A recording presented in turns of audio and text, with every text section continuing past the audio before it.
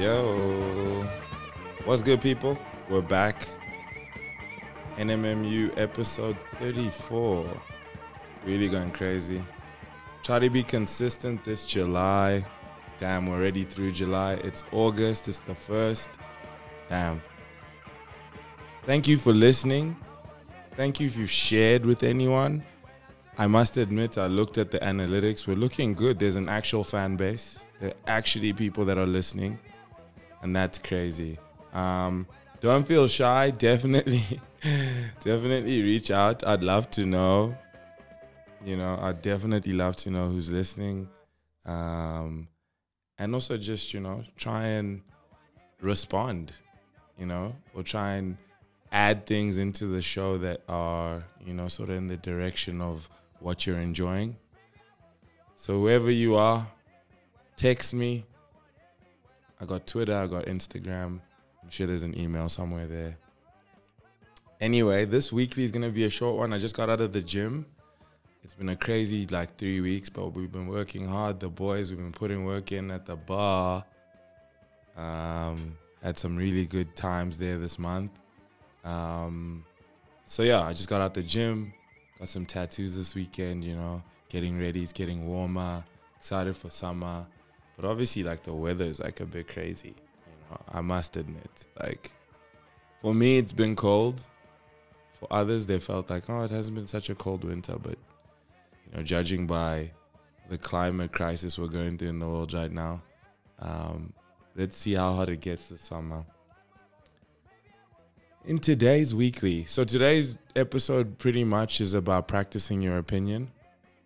I've been thinking about it quite a bit. And what that means to me, to practice your opinion. And also just to have the kind of energy where, you're not offended or even opposed to changing your mind. I think when the information changes, I change my mind. So I think in what we're going to go through today, as far as what I've been listening to, that's what really stuck out for me, practicing your opinion, being able to sometimes speak, sometimes listen, and not just giving, the first opinion that comes to mind. And I always look at it like a good career, in any discipline is practicing your opinion. Because when you start, seasoned veterans can sort of point out, your shortcomings. But as you get into it, almost like a language, you're just better at expressing yourself in that said discipline. So practicing your opinion has been something that I've definitely benefited from, reading up on different things, making sure I have enough information to have an opinion, and also to know that, in the end, I don't have every single piece of information, but at least, I've done the diligence of not just, spitting out the first thing that comes to mind.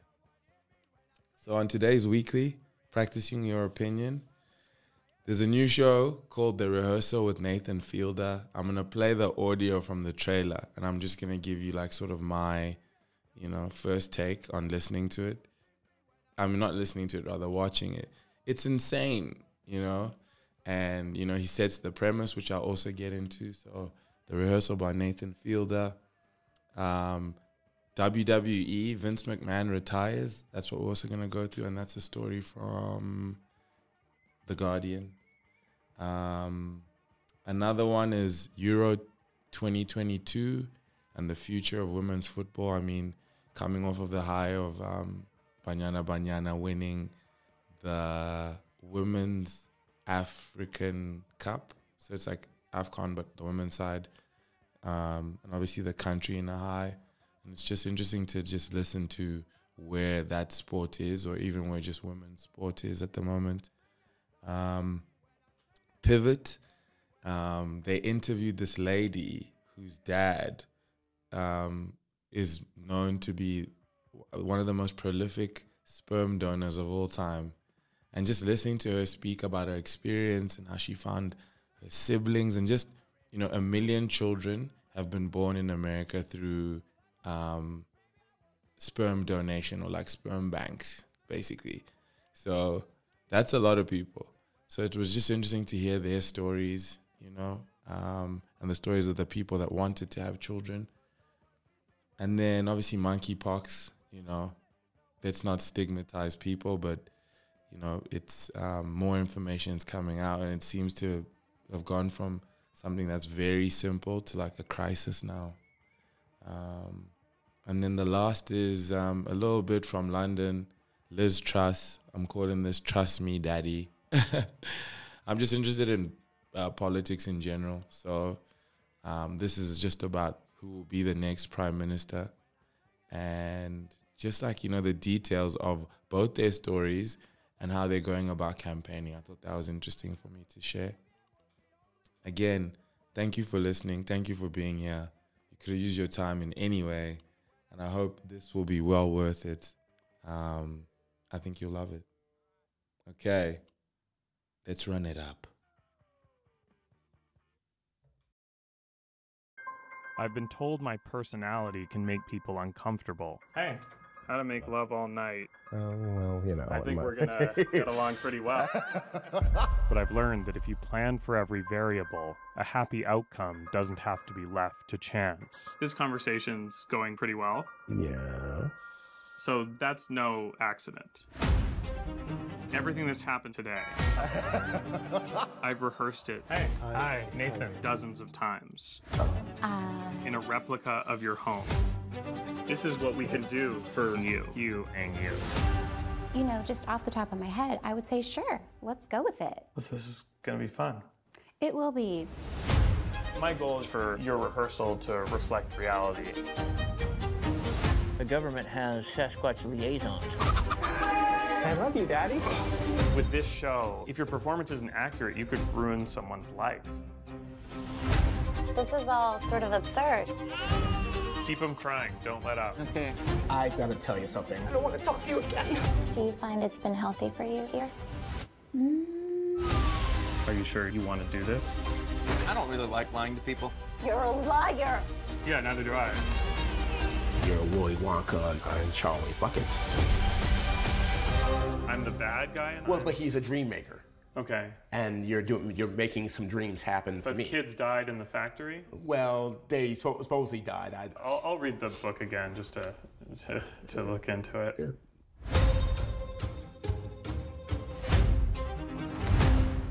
I promise you, the show is so good. Starts out super peculiar, and I mean, if you've watched any of the Nathan For You things, those episodes he did online, where he made like fake Starbucks.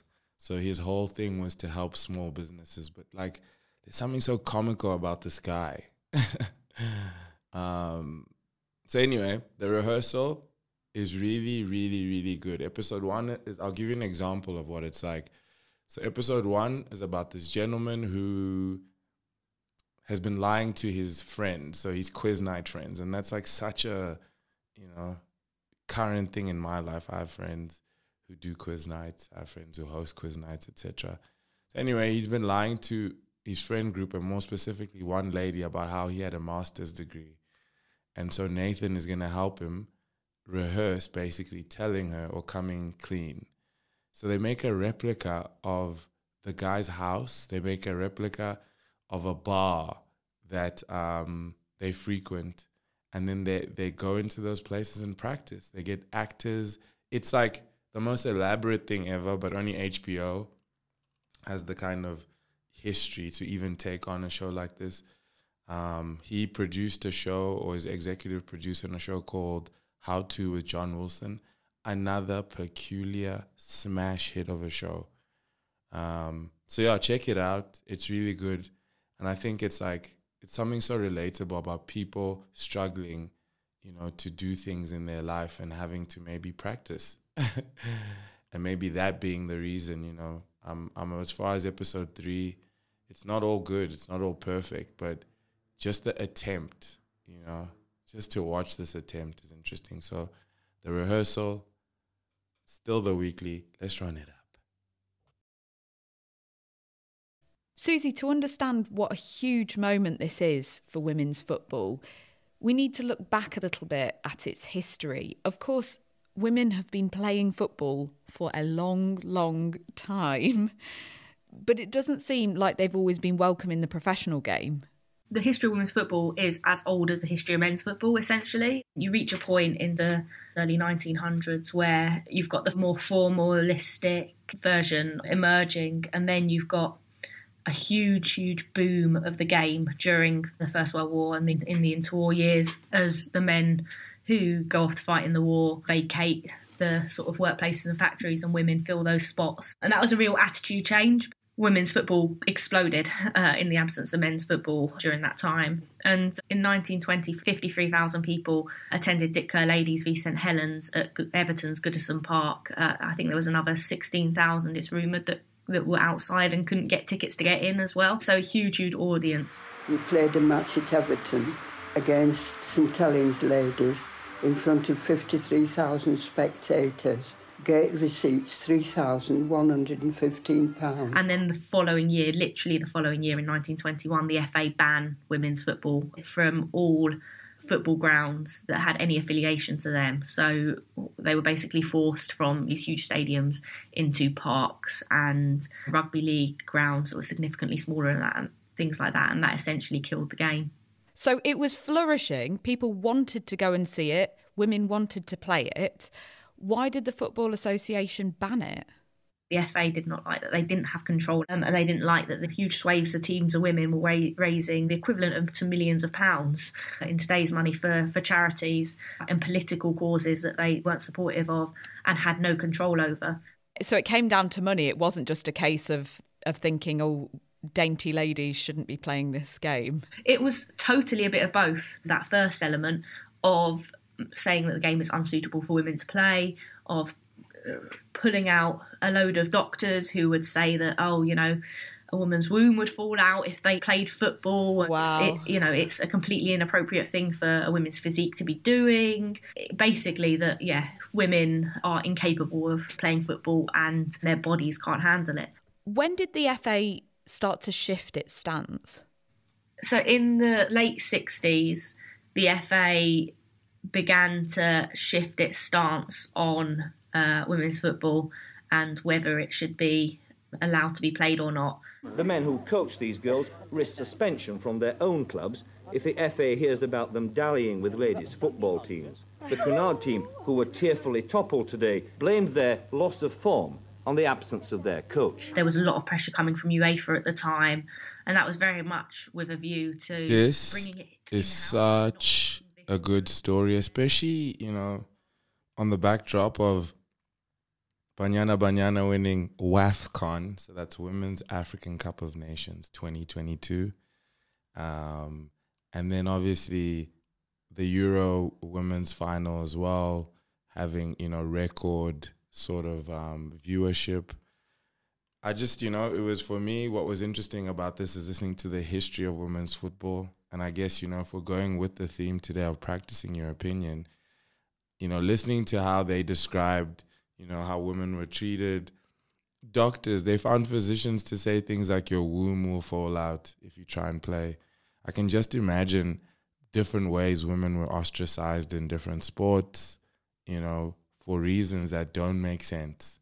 And even the conversation about whether, you know, there's commercial viability. If you put them on the main stage, anything, you know, after a while, after, let's say, however long football's been around, will also, you know, show benefits to the person that's putting support behind.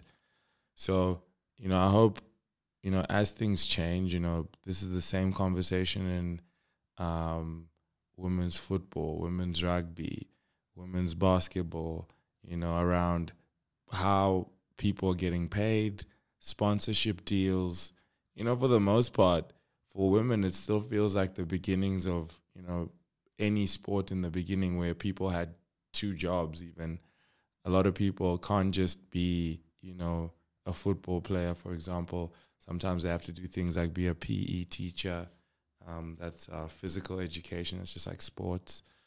So, yeah, you know, interesting to listen to it from the point of view of England and the FA and obviously, the Premier League and all those famous teams, and just the growth, and where it's going really for women. And I think it's a positive outlook.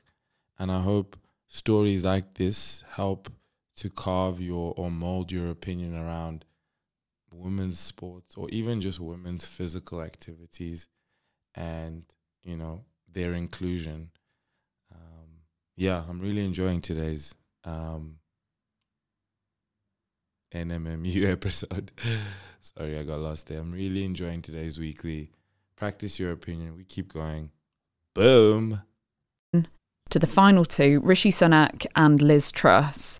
Tell me a little bit about them as people. What do they seem to stand for, and what are their backgrounds?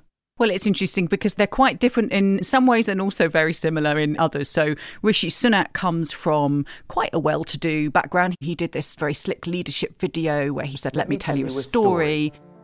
And he talked about his immigrant grandmother who came here with almost nothing. Who boarded a plane armed with hope for a better life and the love of her family. However, by the time little Rishi arrives, his mum and dad are doing quite well. His mum's a pharmacist, his dad's a GP in Southampton. They are clearly earning enough to send him to fancy public school called Winchester. I think he had the partial scholarship, but even so, not cheap. And off he goes then to Oxford University, and he takes the sort of the city route. So even at university, he was apparently part of not the beer drinkers club or the hockey club, but the investment club, where all the cool kids hang out, no doubt. What were the parties like in the investment club? I can't imagine. I mix and match, and then I go to see kids from an inner city state school and tell them, to apply to Oxford and talk to them about people like me. And then I shock them at the end of chatting to them for half an hour and tell them I was at Winchester and, one of my best friends is from Eton or whatever, and then they're like, oh, okay. So off he then goes to the city. He works for Goldman Sachs. He goes across to Stanford on the west coast of the United States to get an MBA, which is the business degree that lots of city-type characters do. And also, we should say, meets his fabulously wealthy wife, very fortunately for him, while he's over there. And comes back, is independently then quite wealthy, decides to go into politics. And he's a sort of late joiner in a sense, because he only stands as an MP in 2015 in the Yorkshire seat of Richmond, nice leafy bit of Yorkshire. Madam Deputy Speaker, thank you for allowing me to make my first contribution to this House. So he's only been an MP for 7 years, and now he's this close to being leader. He's had quite a meteoric rise. He was catapulted quite quickly into ministerial roles and then again quickly into the cabinet because he came out and supported Boris Johnson at an early stage in the 2019 leadership campaign. And quite a few people who did that were rewarded with seats around the top table. Rishi Sunak was one of those. He was Chancellor from 2020 to earlier this year, a couple of weeks ago, when he resigned, helping to precipitate Boris Johnson's departure. And here he is now running for the leadership. And Liz Truss, what's her story? Liz Truss, you could say, comes from a different background. So she has certainly stressed the fact that she went to a comprehensive school. Brackets, so did the vast majority of the population. But anyway, maybe in conservative circles, this sort of marks you out as an interesting character. But came from a sort of middle-class home. And then we should say goes to Oxford University, does PPE, exactly the same degree as Rishi Sunak has done. So in a sense, they've taken contrasting paths, and in a sense, there's quite a familiar route there. Interesting thing about Truss is that she was not a Conservative from an early age, so she was a Liberal Democrat. Speaker is Elizabeth Truss from Oxford West and Abingdon. And there's this footage of her as a young teenage Liberal Democrat standing on the stage at Liberal Democrat conference. She'd also campaigned against the monarchy. We do not believe that people should be born to rule, or that they should put up and shut up about decisions that affect their everyday lives. Do you, conference, believe that? Do you? She talks about the fact that at some point she realised that there were sort of low expectations of people, and she blamed that on the left, and so she's had this sort of journey to the right, and now is this strong advocate of freedom, she would say. She's been in Parliament a bit longer than Rishi Sunak, since 2010. She's also done very senior jobs and, of course, for a year or so has been Foreign Secretary and has used that role very well. You know, we've seen lots of glorious photo ops in which she looks a little bit like Margaret Thatcher in various sort of poses, and it was pretty clear for a long time that she was someone who was going to want to stand for the leadership. We should say as well, in contrasting the pair of them, that Sunak was a Brexit supporter. Liz Truss campaigned very vehemently for Remain, although now, of course, sets herself up as a very strong Brexiter.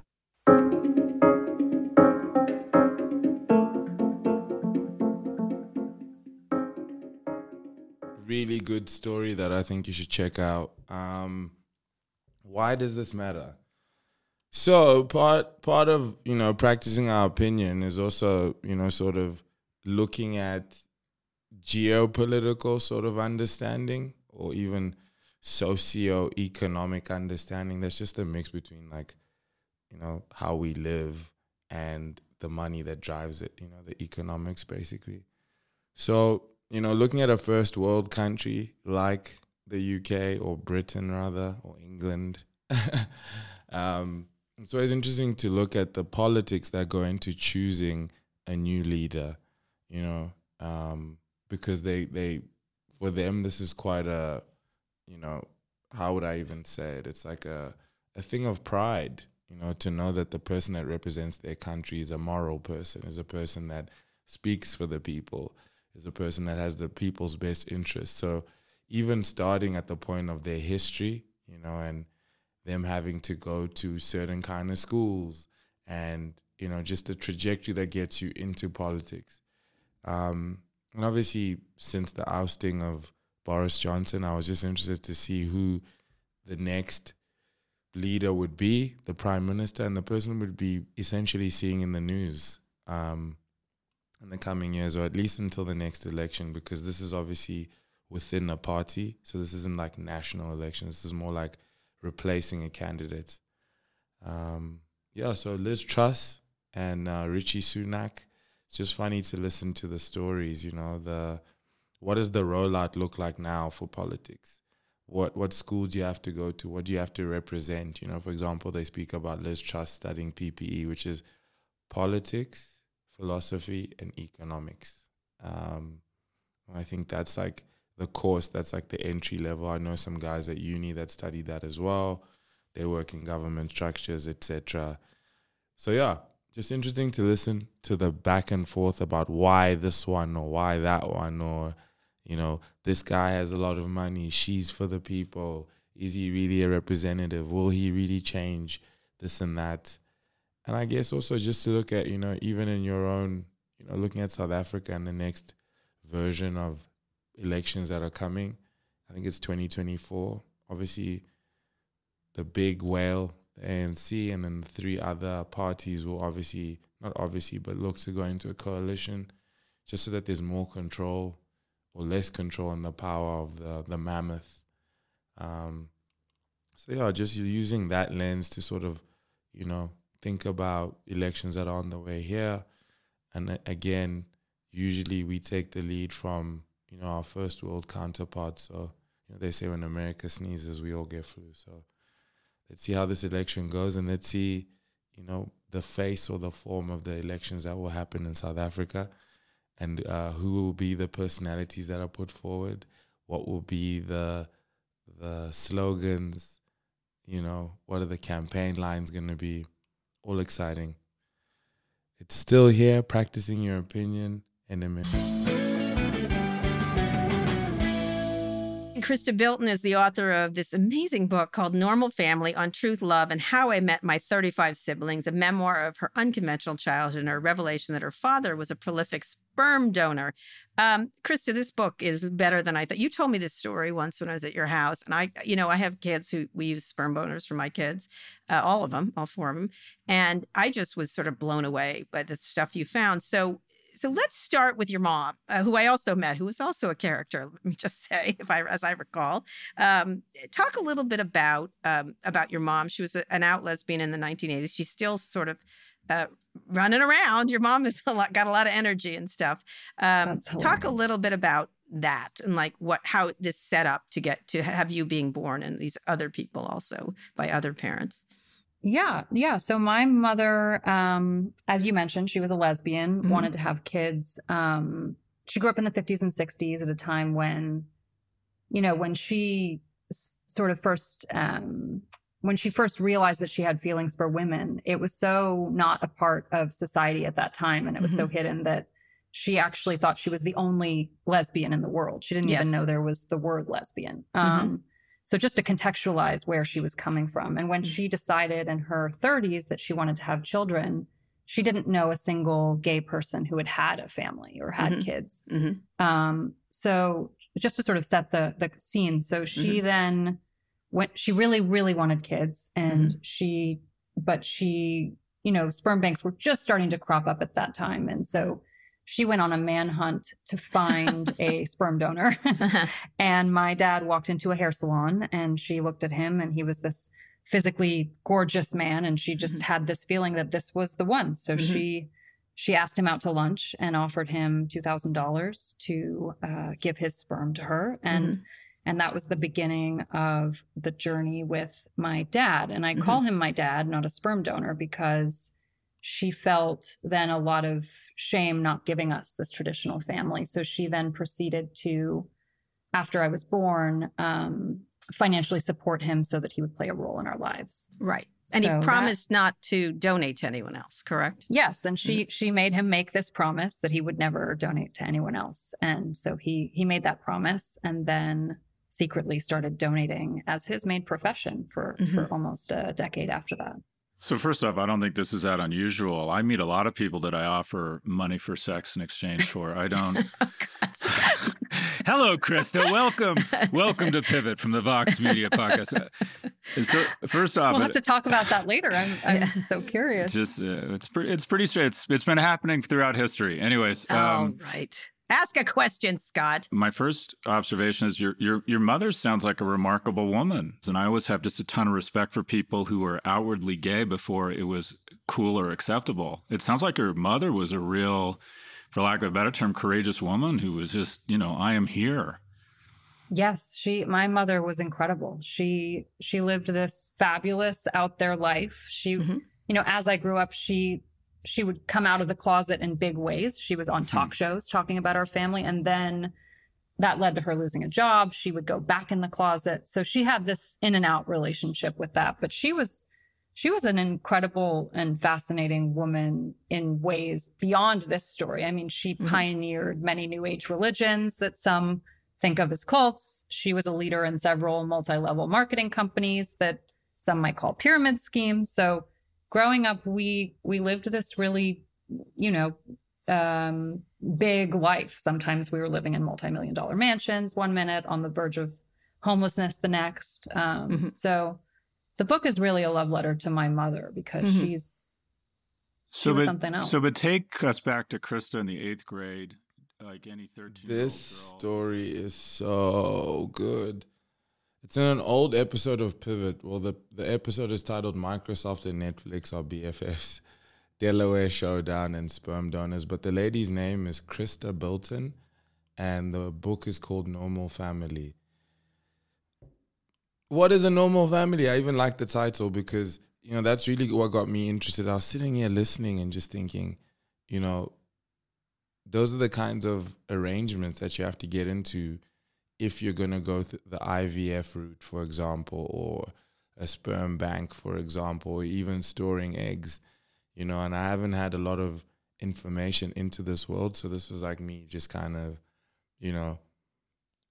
listening intently, just so that I could start to create a base for understanding this. I'm in my 30s. They're speaking about her mother making the decision to, start this journey with a gentleman that she met, a good-looking gentleman that she met. Obviously, in the interview, they go into other details. Apparently, he donated sperm every week for the next 10 years after making that promise to the mom about, not ever going back. It's just a great story, a great little insert there. And the insert is a friend of the show, so they always play the Friends jingle. Yeah, so it's Normal Family, Krista Bilton, that's Pivot, Kara Swisher, and Scott Galloway. And and Scott shares a really funny story about how he had to also donate to a sperm bank when he was at UCLA to pay for fees. Just a really, caught my ear, and I was just like, wow. But here we go, practicing our opinion, creating a base for something that we don't know or had an opinion on, and actually getting facts. Run it up. Abe, who is Vince McMahon?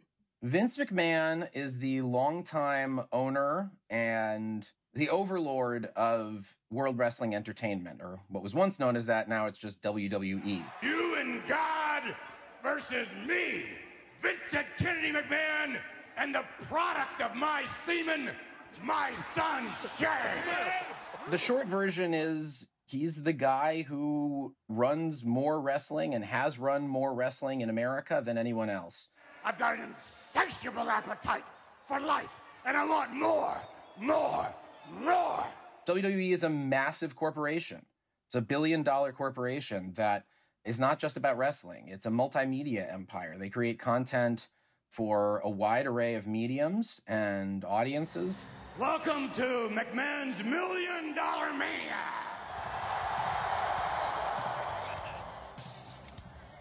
Vince McMahon is a very powerful man, and that's often underestimated because wrestling isn't taken seriously. When did Vince McMahon become the chairman and CEO of WWE?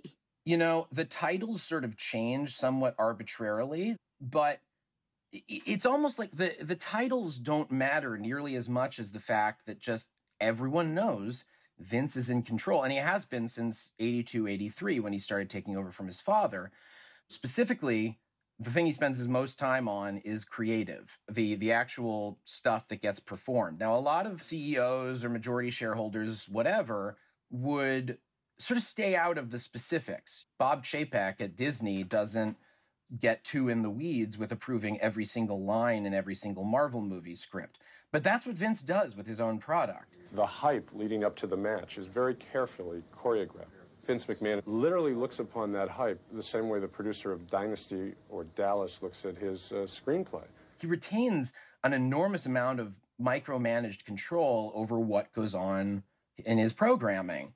He's the promoter. That's the term from wrestling, is promoter, the person who owns the promotion, the organization where the wrestling happens. And that's unambiguously been Vince since the early 80s. In the wrestling business, it's two or more individuals going out to the ring, wrestling, having a little bit of applause or what have you from the audience, and it's time to go home until the next match. That's not really what we do. We're in the sports entertainment business, and there is a huge philosophical difference. I wonder if this was a Succession type situation. Was it always guaranteed that this was going to be the family business? Well, it was not guaranteed that Vince was going to inherit the family business for sure, because he didn't. He had to buy it from his father. My dad was talking about selling out, and that frightened me. So I knew there was just some way I had to get my hands on this company.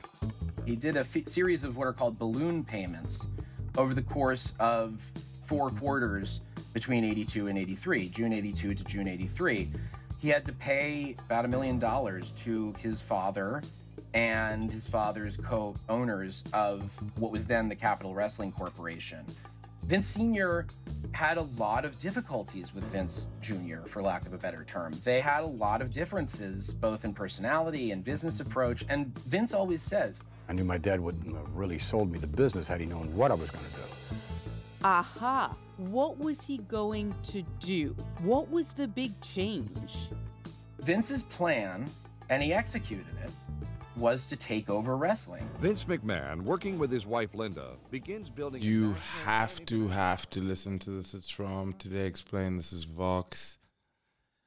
Funny enough, before the story came out, or we found out that he'd retired by force, obviously because of the sexual harassment or charges that have been alleged, A, and B, also for the news that came out that over the past however many years, 20 years, he's paid something like $15 million in settlements in, sexual assault or harassment or any cases that pertain to that sort of thing.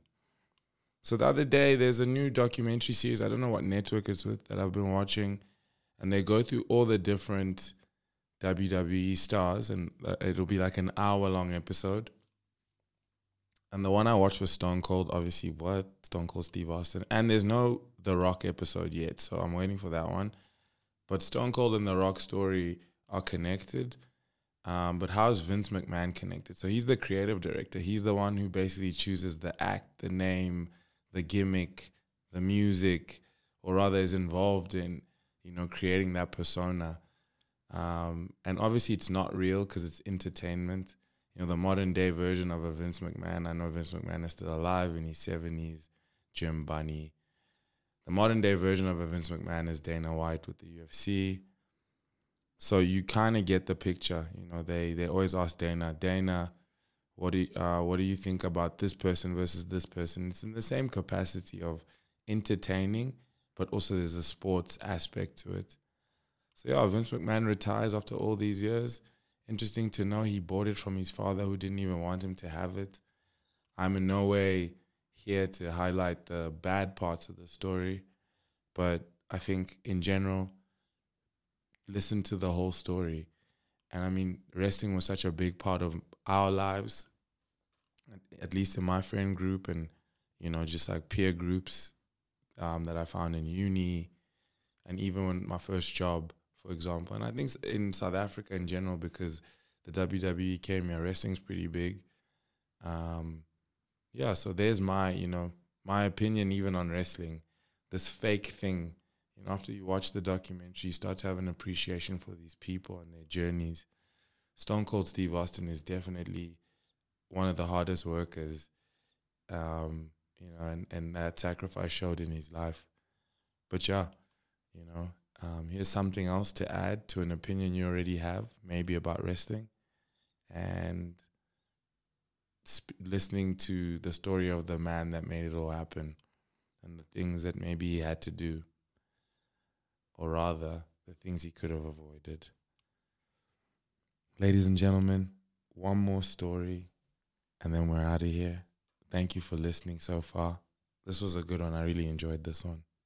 Cases of monkeypox are spiking here in the U.S. and The United States now leads the world in the number of confirmed cases with more than 4,900 in 46 states and the District of Columbia. We have almost 5,000 cases of monkeypox in this country, and pretty much every expert I talk to says that's probably a huge underestimate. The monkeypox virus has infected more than 20,000 people in 75 countries. I mean, this virus has just really gotten around much more quickly and much more than anyone had expected. So much so that tonight, the World Health Organization sounding the alarm on the rapid spread of monkeypox. The global monkeypox outbreak represents a public health emergency of international concern. The World Health Organization declared that this is now a public health emergency of international concern. That's not a criteria they use lightly. They've only done it 7 times since they first coined it. Oh, wow. So I think we should expect to see these numbers go up pretty steeply over the next few weeks. How bad can this get? And is there a possibility that we can get rid of monkeypox, or do you think it's here to stay now?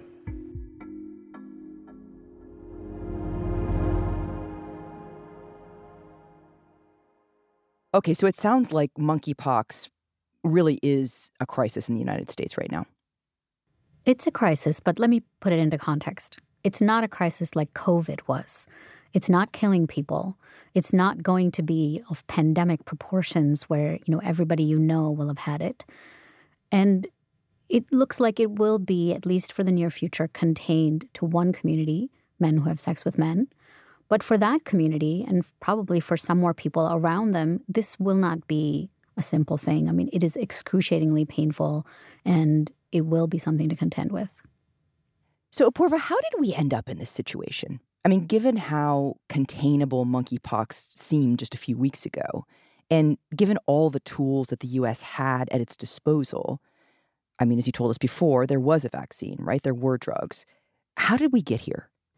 I think how we got here tells us a lot about how this country operates for public health. So on every one of those things you mentioned, testing, vaccines, drugs, there were a lot of things that went wrong. So let's start with testing. So testing is really important, right? It's how we know how widespread something is and how we identify patients and get them the help they need. Normally, when you go to the doctor for a test, the doctor can just order it up and tell you to go to a commercial lab like LabCorp or Quest. And that's an easy process, and it's how our medical system works. What happened with monkeypox is that the CDC had distributed the test to public health labs, which are a completely separate sort of network. And every time a doctor wanted to order a test, they had to call up the state epidemiologist, get an epidemiologist to sign off, and then get this test. And that whole process just took hours. There was so much paperwork and bureaucracy involved that most doctors just didn't have the time or wherewithal to do it. So instead of being able to call up the Quest or LabCorp and test the patient, the doctor has to do all this paperwork and spend all this time getting to a special public health lab and really not knowing the answer, it sounds like, for days? Exactly. I mean, in some cases, with some patients I talked to, it took up to 2 weeks to get a test result. Now, that is better now because the Department of Health and Human Services did sign contracts with 5 different companies to make the tests more available. But my understanding from talking to doctors is that there is still a delay. It's still taking a few to several days for people to get their results back. There's another thing that complicates how easily we can find people, and that's that monkeypox is looking a bit different than doctors and scientists had expected it to. When it was showing up in Africa, there were certain symptoms that people associated with it, that everybody has fever and body aches, and then you would get this rash that was on your face and then your palms and hands, and there was supposed to be this entire progression. Except now, a lot of the men who are showing up at clinics don't have fever. They all have some kind of rash at some point and lesions, but maybe just a few lesions and maybe only in the genital area. And some of them are showing up with excruciating pain before lesions even show up. And what's happening is that because that doesn't match what people have thought about monkeypox, doctors are sometimes turning patients away. I mean, I've talked to a couple of men who went to doctors early on in their illness and didn't yet have lesions but had a lot of pain and were told, nope, you have something else, and maybe you have syphilis or maybe you have hemorrhoids or this or that. And these men have had to go to great lengths to get themselves tested. So they actually have monkeypox but are being sent away because they don't have symptoms that line up precisely with the CDC definition. Exactly. So from the start, it sounds like there were issues with testing, which kind of sounds familiar when I'm thinking about COVID. Testing was a really big problem in the beginning. Yeah. And the other thing that's happening, which also happened early in COVID, is that the CDC really doesn't have a good handle on how many cases there are. I mean, if you sort of compare what the CDC says for a particular state. So that's a good primer on monkeypox and what's going on, the spread, even just to look at possible issues that we could encounter if it does start to spread, let's say, in the developing world. Why I wanted to do this specific story is just, remember when AIDS came out? Remember when HIV or AIDS came out? It felt like a disease from Africa in the early 80s and 90s in America. They're also associated to being gay, for example. So, we have, and those are just 2 examples. We have a history of stigmatizing the wrong group as opposed to going after the issue. And this is probably another example. I also like that we've been removed, or rather the severity of our involvement as Africans has been put to sort of the 3rd or 4th tier. And now it's just an issue that needs to be sorted out. So that's why I was listening to that. And obviously I'd listened to the story previously that came out, I think it was on the 6th of June that they mentioned on monkeypox. So I'm also just tracking it. We have the benefit of being able to, in real time, just like COVID. Being aware of the dangers. My dad always says you should drive with the radio on, with the news playing, so that you're aware of what's going on in your community. Yeah, man. So that's the last of it. Thank you for listening to The Weekly this week. It's been a pleasure hosting you. It's been a pleasure going through all of this stuff. Thank you so much for listening. Send any questions that you have into email, comments, wherever is easiest for you, and I'll definitely try and respond next time. This has been really fun to do. And the theme song is called No One, and the band's called Quiet Men. Till next week.